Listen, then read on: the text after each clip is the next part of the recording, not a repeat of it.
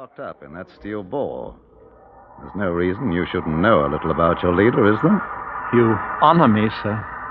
For example, I know beyond a shadow of a doubt that the steel cable which will drop us down beneath the ocean has strength enough to hold 50 such steel spheres as the one we'll be in. I know, too, that you've made 30 such descents towards the floor of the ocean without the slightest misadventure. The men on this cruiser, they're specially trained for the work. And with my life in their hands, I'm sure they'll be particularly careful on this descent. Hey, Doctor? There is no doubt of it, sir. All ready now, sir. Shall we go now, Your Excellency? Yes, of course, of course. Careful, Your Excellency. The deck is quite wet here. Well, thank you, Captain. You're very thoughtful. Thank you, sir. Attention! No formalities. Let the men go about their business so we can get started. Yes, Your Excellency. That's your work, men. All right, let's get going here. Would you like to get into the bathysphere first, Your Excellency? No, after you. Quite a small doorway, isn't it? How fortunate we're both small, lean men, Doctor. Lean men. Caesar once said something about that sort, didn't he? I don't know much about that sort of thing, sir. Oh, I didn't imagine so. Get in, Doctor. I'll follow you. Yes, sir. Head first into the steel wall. Quite without dignity, eh, Captain? Shall I help you, sir? No, I'll make it all right. You ready for me, Doctor? Come ahead, sir. Oh, no, careful of the bolt end, sir. Careful. That does it. You're all right, sir? Yes, of course I am. Well, what are we waiting for? Captain. Aye, sir. Close her up. Aye, sir. Your ears. Cover your ears, sir. Huh? The bolts and wing bolts that hold the door shut, they have to be tightened by hammering with a sledge. Cover your ears, sir.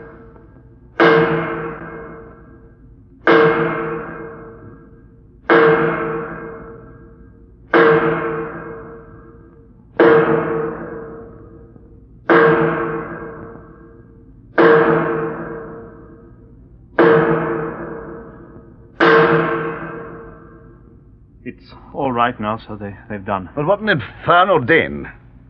Wasn't there any other way? Hammering is the only definite guarantee of a watertight seal, sir. My ears. All well in there, sir? What's that? A voice with a telephone, sir. They'll communicate with us from the deck every 3 minutes. If one of us doesn't answer within half a minute, the orders are to pull us up. An excellent safety precaution, yes, indeed. All well in there, Doctor? All well. We're moving. Yes. Lifting us out to the end of the boom, and then down we go. Look, sir, you can see the deck down there through the windows. Glass, so clear. Clearest in the world. Quartz glass to stand the pressure. Letting us down in the water, aren't they? Yes, sir, in a moment.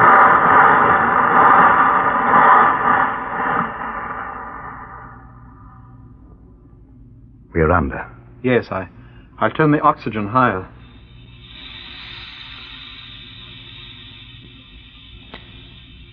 The light. So green.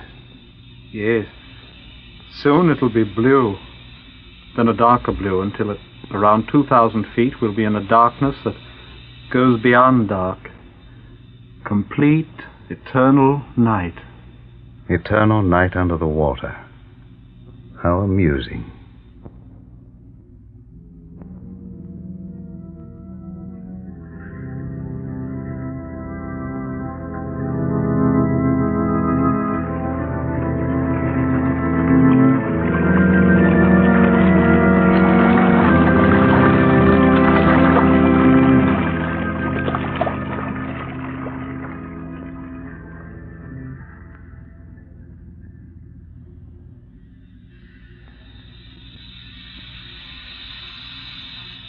All well down there, sir?